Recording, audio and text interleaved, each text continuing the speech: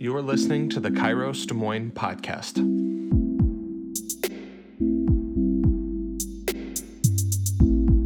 Hey everyone, it's Chris. Before we get going with this week's Mental Health Monday, we have a gathering coming up, a kickoff event in our parking lot this upcoming Wednesday at 7 p.m. It'll be a chance just to get to know each other a little bit, see each other face to face.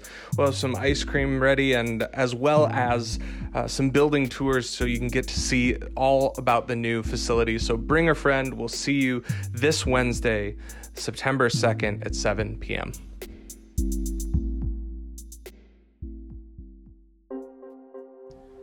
So this weekend, on a beautiful Saturday evening at Greenwood Park in Des Moines, we had worship in person as a Hope Des Moines community for the first time since the pandemic started. It's funny because while I've interacted with so many people online, I really do feel like we've connected. But there were a couple of people that it was kind of surreal to see in person for the first time in a while. And going back to in-person services is something that we really hope that we can do more of soon, but we're definitely taking things very seriously and monitoring trends carefully. There's many different feelings going on in our day and age as there are people, and I understand that. We're transitioning into a new season. We're all trying to go back to whatever there was before. People are heading back into class for the first time since everyone was sent home at the end of last winter. And people are so excited to finally see each other that they want to, quote unquote, see each other in the ways that they know how. They want to go out, they want to hang out, they want to embrace both each other and everything that this new season has to offer. And yet, in many respects, that's not exactly what we should be doing right now.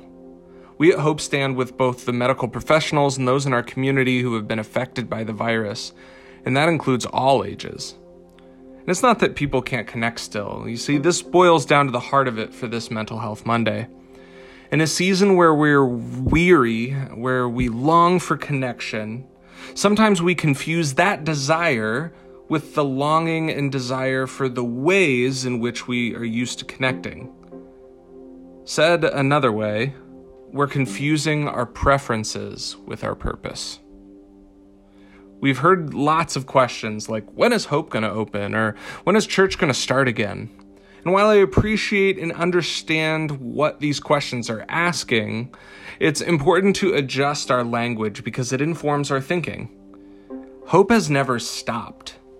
10,000 made and donated masks don't just come from a church that's taking a break. Hundreds of pounds of donated food for local communities doesn't sound like a church that's closed. A large class of people from multiple races hearing of firsthand accounts of systematic injustice and working to understand how we can contribute to an anti-racist society that reflects the heart of God. That doesn't happen without people saying yes to a God that's continually moving now as much as ever.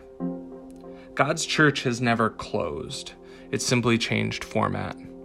And God doesn't need us to meet in person, so to speak, to change lives.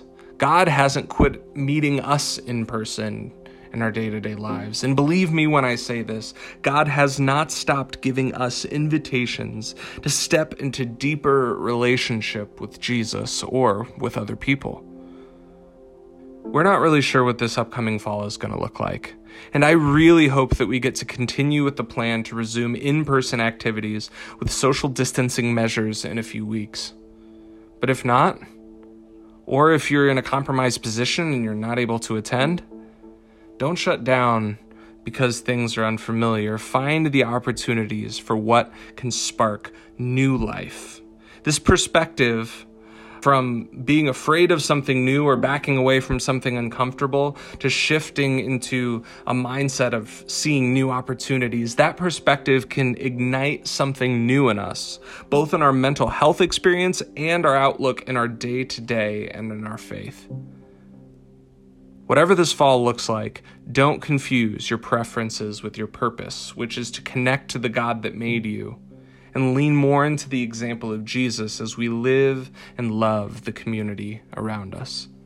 In the book of Numbers, God's chosen people, the Israelites, had already been rescued from slavery, and God had performed some incredible miracles in front of them, like splitting the sea and the numerous plagues to rescue them from slavery in Egypt. But still, after all of that, in chapter 14, they start whining again. They say, "If only we had died in Egypt, where is God?" Essentially, they're asking, why is all of this happening? We look at the story now, knowing that everything's going to be fine, and that they do end up in the promised land. The thing to highlight here is that they wanted to go back into Egypt. They wanted to go back into slavery, into abuse, back into their old brokenness, into their old darkness, because it's what they knew. The unknown can be a powerful source of stress and anxiety. But God forgives them, and He calls them into new life.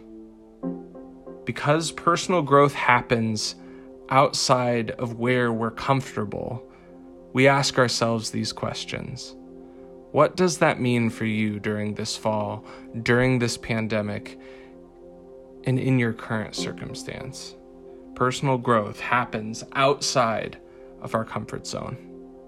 It happens outside of our preferences. It happens in the new invitations that we have. The park worship was beautiful, and it was definitely not exactly what we had in mind as a Hope Des Moines community of what we were expecting this week to look like months ago. And yet, new invitations for new life were certainly there in a way that was unmistakably God. I once heard Pastor Mike say that we can live confidently knowing that every plan is God's plan A, because God never quits calling us into something new. Where might God be leading you this week in this circumstance? And if you can, maybe ask yourself the most dangerous question of all. How might God be leading you into something new through something that's not your usual style? Where might there be an opportunity, whether it's online, whether it's in person, whether it's a hybrid of both? What does it look like in this season of uncertainty to lean into that purpose, to connect with others, to connect with God, and love others the way that you're loved? Take that one step this week, because it's always worth it. Grace and peace, friends. Go be good to each other.